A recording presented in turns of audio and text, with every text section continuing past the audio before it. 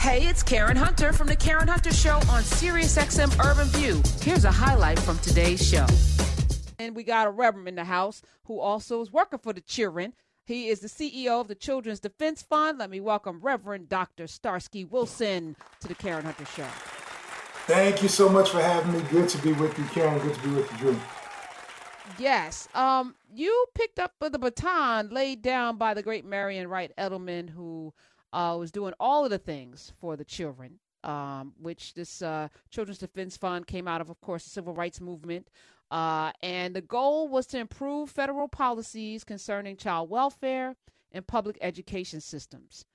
Fast forward 50 years, our education system is, to me, in complete shambles. Our kids, this pandemic has exposed, particularly black kids in certain communities, no internet, no follow through. They were, I think they're going to be behind at least 2 more years when we ever get back up and running. What is the Children's Defense Fund's goal moving forward, and how do we fix those problems? Yeah, no, thank you for asking. It has absolutely been a nearly 50-year fight for America's children, particularly black and brown children, poor children. And our vision really is about making sure that those marginalized children get to flourish, that leaders, whether they're in policy leadership or corporate leadership, prioritize those children's well-being, and that the communities that surround those children actually have the power to ensure that they thrive. So this is about making sure that decision-making is closer to the people who actually care about those children. It's about investing in our organizing capacity, and it's about making sure that we redouble efforts to close these opportunity gaps for all of our children. So we're excited, and just like you talk about kids being 2 years behind, we're excited that we're going to serve 10,000 children this summer at CDF Freedom Schools that are built on that Mississippi Freedom Summer model, teaching them about their own agency while teaching them literacy, teaching them that they can make a difference in themselves, in their families, in their communities, and in the country, so that they can pick up the baton I don't want to lay down. I don't think Ms. Edelman's laid it down yet either, but we do want to pass it and hold it together for a while. We want to make sure that they're ready. Well, she, no disrespect, but she's 81 years old, and I'm not saying that, the biggest fault of black folk for the last 50 years is not grooming the next generation and not passing that baton. Listen, that fight in the streets is for people with the knee ligaments and the bone and the lack of arthritis who can get out there and do that. You need your elders to be there to guide. Like, there's a system, age old African system of how this is supposed to go. We have not followed what the spirit said we should, and people in their 80s still out there running in the streets, and they should not be. Just say it. It's not right. Yeah, I mean, there's a way that we should protect and guard each other in as much as we support and guide each other, right? So it's for me, I mean, she and I were together on Friday, and we were talking about some of the shifts that we're making at the Children's Defense Fund. And so, I sit with her to get the counsel of the elder. And then there's also, and sometimes we agree, sometimes we don't, but there's also the work to protect the legacy. And in order to protect legacy, you can't do things the same way. You've got the shift to react to the new experiences. Because while we've been, in this work for 50 years, what we haven't seen in those 50 years? A pandemic. Because the last time we saw one of those was 100 years ago. And so these are the kinds of shifts that we can kind of take the essence of the wisdom, but we have to implement and execute in different ways because our children find themselves in different circumstances, right? We didn't live in a moment. CDF wasn't planted in a moment where a black family had 10 times less wealth than a white family. And so we got to react to that racial wealth gap in a way that the previous leadership never had to. And so we've got to bring new tools to the fight. When you talk about bringing new tools to the fight, Dr. Wilson, I think about we sort of go to certain folks to give us a perspective on all of the noise that we hear about children, about what we need to do. And I think of, nobody better than Children's Defense Fund to think about that. The president just recently put forth his plan, his proposal, where he was talking about that they were going to cut that, the proposal would cut child poverty in half, essentially using tax credits to do that. How One, can you talk about, is there a way to will tax credits actually have that level of impact on children and the poverty levels? But one step further, poverty is a problem, but what happens? What's the impact on all the other things if we get poverty, if we decrease poverty for children, particularly Black children, right? Yeah. No, I think what the president has proposed in the American Rescue Plan and what he's proposed, what he's advanced in the American Rescue Plan, what he's proposed in the American Families Plan, we support as a part of a long-term campaign that CDF has been in to end child poverty. Because we know that while ending poverty doesn't immediately create well-being, right, that poverty is a drag and a drain on educational opportunities, on access to healthcare, and on economic opportunities for our young people. And so this tool of the child tax credit is something that's been advanced. Basically, any child under the age of 6, you're going to be able to get a $3,000 credit for. Children 17 and under then get, I'm sorry, it's $3,600 for the younger children, $3,000 for the older children. And this is going to access, one of the values in the way this is done is that there are 23 million children in America who didn't get access to the previous child tax credit because their families earned too little, right? So they actually didn't earn enough to get full access to the credit because of how it was administered. So this expands to 23 million more children. There are also 1.1 out of every 7 children in America live in poverty. So you start talking about the dramatic impact of putting checks into the households starting in July. So in about 6 weeks, these checks will start getting cut. And you're talking about $300 per child on average receiving that in a household, and doing it in a way that's not just when you file your taxes after the fact, but doing so, this is another major innovation here, that we will get the checks, young people will get those to their parents on a monthly basis when the bills come due. So this is a significant intervention, but Drew, you make a remarkable point. Poverty, I was just having this conversation with our congressperson. I've been living in St. Louis for the last 20 years. Our congressperson, Congresswoman Cori Bush, straight out of the movement. And we're talking about how poverty is remarkably complex. It is not just an economic indicator. It has to do with all of these other things. It is systems that keep us tied in and tied down. And so in as much as this will help to lift the economic fortunes and create some stability and a ground upon which families can stand up, it creates opportunity to address the other things that we've come to identify with poverty, the lack of educational opportunities, the lack of housing. And we're glad that the Biden proposal has other things in there related to housing. So affordable housing supports, funds to affordable housing trust funds, and waivers. These are things that we continue to advocate about. And we continue to advocate in this moment to make some of the things that were common sense before a pandemic, let's just make them permanent. If it didn't make sense to test which child should be eligible for free lunch during a pandemic, it didn't make sense beforehand. So let's just have universal free school lunch. I was talking to a senator the other day. The reality is we have a public education system in America where everything is free but the food. Why isn't the food free? We know that nutrition is connected to young people's ability to focus and to learn. So the food should be free as well. So there's a lot for us to do. The child tax credit extension is important. They've proposed extending it through 2025. I'll just tell you, though, the Children's Defense Fund is not happy with that. We think it should be permanent. Yeah. I'll drop one last thing and I'll let it go.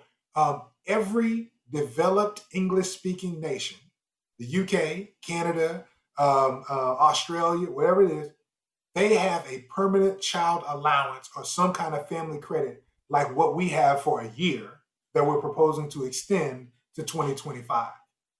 My question is, if we're going to morally lead the world and talk about what other people should be doing, then shouldn't we take care of our own kids? They say you can judge a society by how they treat its women and children. Yes. I think the problem, though, Dr. Starsky Wilson, who's here, of course, the CEO of the Children's Defense Fund, Drew McCaskill's here as well, is that America is a hypocritical nation. It is built on a mythology and on a foundation of lies. So we hold these truths to be self-evident that all men are created equal while we literally hold people in bondage. Our first 5 of 7 presidents literally holding people in bondage, raping young girls, and so that foundation has to be reckoned with from a spiritual standpoint. Yes. From a spiritual standpoint, we can't really have these conversations because in the back of our spirit, we're like, they don't really care about these kids. Yeah. And it really is. I mean, you talk about the deep spiritual and moral realities, the storytelling we have to do. I'm a preacher, and I was raised and trained as a Baptist preacher, which means I tell the same story every Sunday. And so we got to get better at telling the truth of our story, right? Yesterday and today, we continue as a country to visit. Today, Biden is visiting and spending time talking about the Tulsa Race Massacre. If we don't talk about what that was, if we don't talk about the impact, if we don't talk about the degradation of Black hospitality, then we won't recognize the fact that Conrad Hilton could have been and should have been a Black man.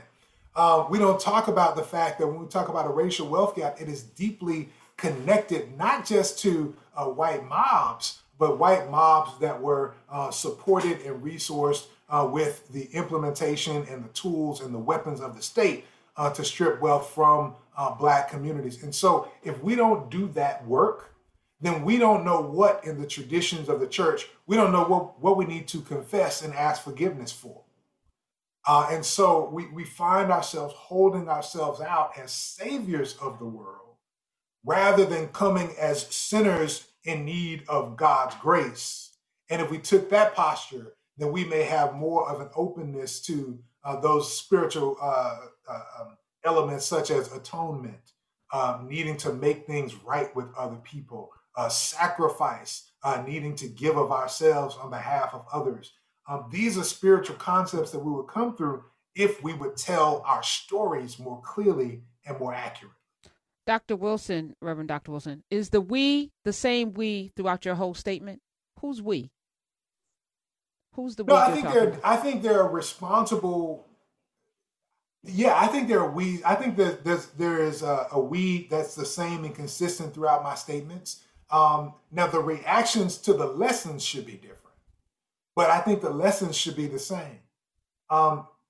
America, all Americans need to tell the story of these massacres, these racialized conflagrations that happen all over our history.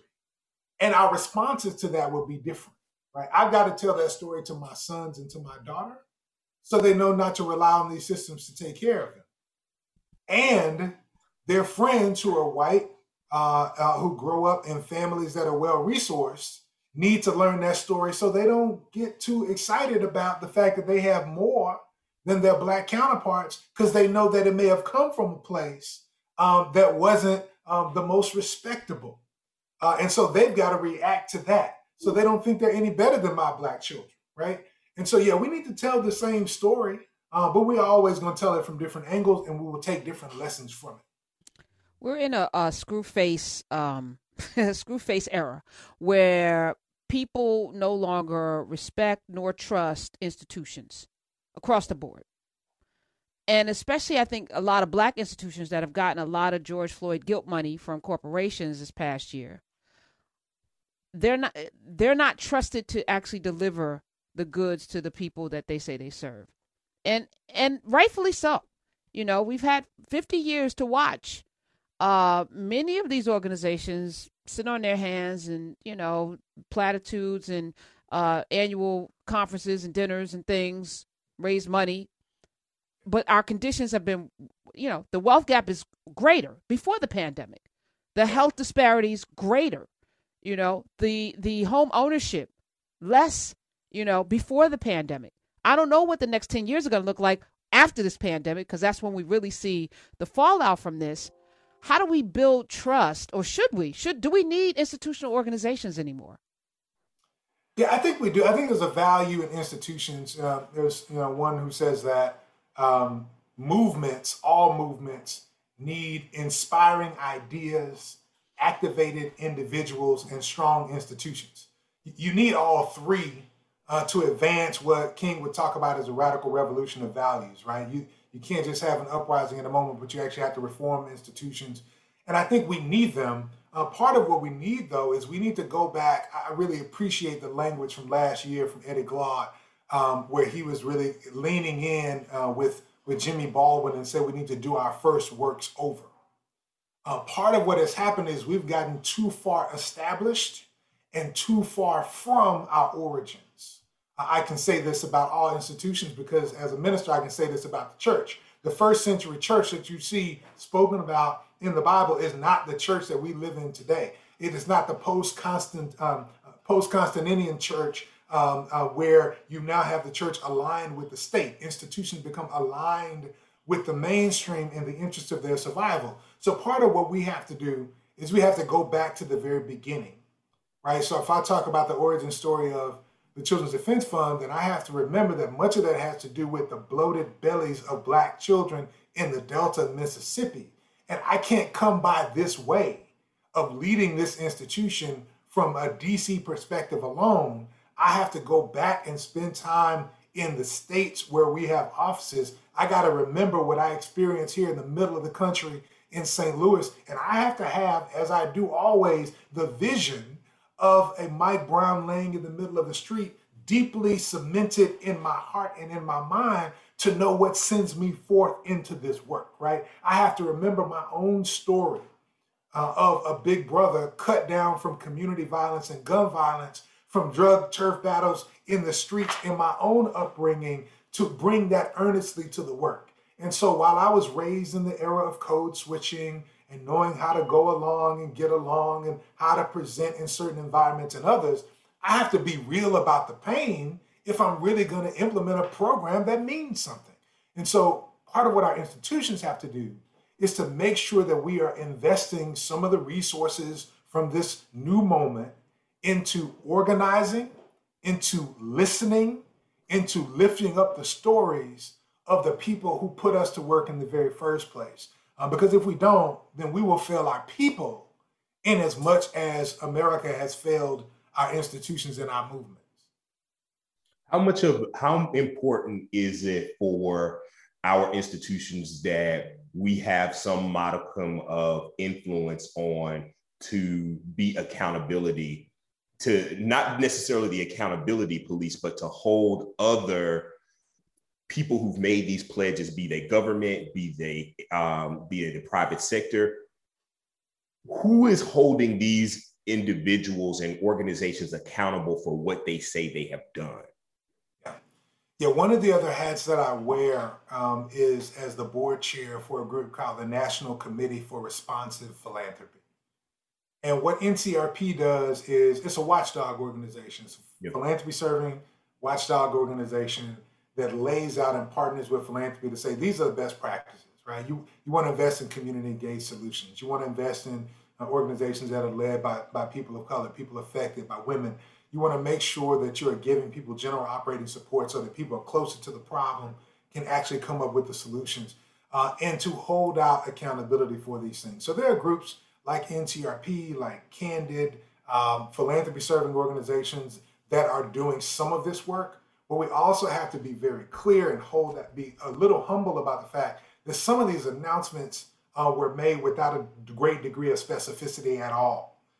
And so part of what we needed to be careful about, and some of us were claiming it and ringing the bell in the moment, is let's not give too much credit for announcements without deliverables. Let's hear how these things actually get rolled out, and let's pay attention to who the initial partners are with these investments. So there are philanthropy serving organizations, the Association of Black Foundation Executives. I'll say very specifically, name check that organization, because they began to lay out principles for how these large institutions should invest, laid out a philanthropic agenda for Black communities, because in the moment where Black people are being harmed, it's important that resources go to Black people. And that's not exactly the same as going to BIPOC communities. So ABFE, the Association of Black Foundation Executives, laid out an entire agenda and call to action for how those funds should be invested to advance the Black community. And I encourage people to go to ABFE's website at abfe.org to check that out and to be in conversation with them about how that accountability is happening. Because I think that is the place where the moral authority for this moment of investment really lies. It's about philanthropy to advance Black communities. You need to ask the Black professionals in philanthropy. I love that. Spell ABFE. Spell is ABFE, the Association of Black Foundation Executives, and of which I'm a personal member. I've spent my last 10 years before coming to CDF as a Black Foundation executive. Found a home in that organization, and then also NCRP, the National Committee for Responsive Philanthropy. We're going to invite them on the show. How can we help? How can this community of engaged, amazing, intelligent, loving people, how can they help the Children's Defense Fund in 2021? First and foremost, I mean, in the light of this conversation and the spirit of this conversation, I want people to go to childrensdefense.org, follow us on Twitter @ChildDefender, so that you know what we're doing and you can hold us accountable to it. Speak to us through those platforms. One of the things I'm really excited about at the CDF website now is that there's a place for people to tell us stories, to talk to us about how these policy issues impact their lives. How would a child tax credit impact your life? Because those are the stories we want to be telling. I'm glad to talk about the statistics of 23 million people being impacted, 1 in 7 children, but I want to talk about stories while I talk about statistics. So we want to invite people to tell us their stories about how children in their lives are being impacted. And that means, in order to tell us the story, that means you got to do the number one thing I really want people to do is listen to children. Ask them how the pandemic is harming and hurting them. I tell people, even if your child can't speak, they can answer that first question you ever asked a child: where does it hurt? They can point. They can tell you whether they're having physical responses or whether they're having emotional or mental responses to this pandemic, because our situational assessment needs to start with them, and then our programmatic and policy agendas need to come out from them. And so that's why I talk much more right now about the 10,000 children who are going to be in freedom schools this summer. Because I realize is that all over the country? All over the country. That's 25 states. That's 68 cities where we're going to be running these freedom schools with local partners. And people can go to our website and see where those are for their communities and who the partners are. Because our children need this input right now. We know they were displaced from schools. They need social connection. They need additional investment. And that's where we're critically informed. And the other thing I'll ask people to do is contact your congressperson and tell them that the child tax credit should be permanent. We appreciate the expansion, but we think it should be permanent. We should not be 4 years from now trying to figure out whether we care about our kids again to see whether we get it extended. And so we're glad to be fighting for permanence right now. That is super powerful. It is super helpful, especially children, asking your children how they're doing. We don't do that enough, and I think a lot of parents are afraid of the answer. But you have to, your children, you talk about empowerment and agency, give them their voice. Ask them their opinion. Ask them how they feel so that they can, that happens to Black people all the time. People assume, and then they make programs without ever asking us what we need. And we need different things in different places. So there's no monolithic one-size-fit-all kind of solution for the ailments, as Drew was pointing out. Poverty, you were pointing out, poverty is complicated. It's not just, I don't have money. It's a domino effect that lands in different places for different people. And I think this is so powerful. And I want to thank you. You have an open seat here, and we will be following up. We're going to follow up. We're going to follow you at Rev Dr. Starsky, REVDR Starsky on the Twitters, also Child Defender and childrensdefense.org. Check them out. Find out where the freedom schools are, because they're amazing. And please tell the great Marian Wright Edelman we said hello, because she is a powerhouse. Thank you for being here today. Hey, this is Karen Hunter. You can listen to The Karen Hunter Show live every Monday through Friday at 3 p.m. East on SiriusXM Urban View Channel 126 or anytime on the SiriusXM app.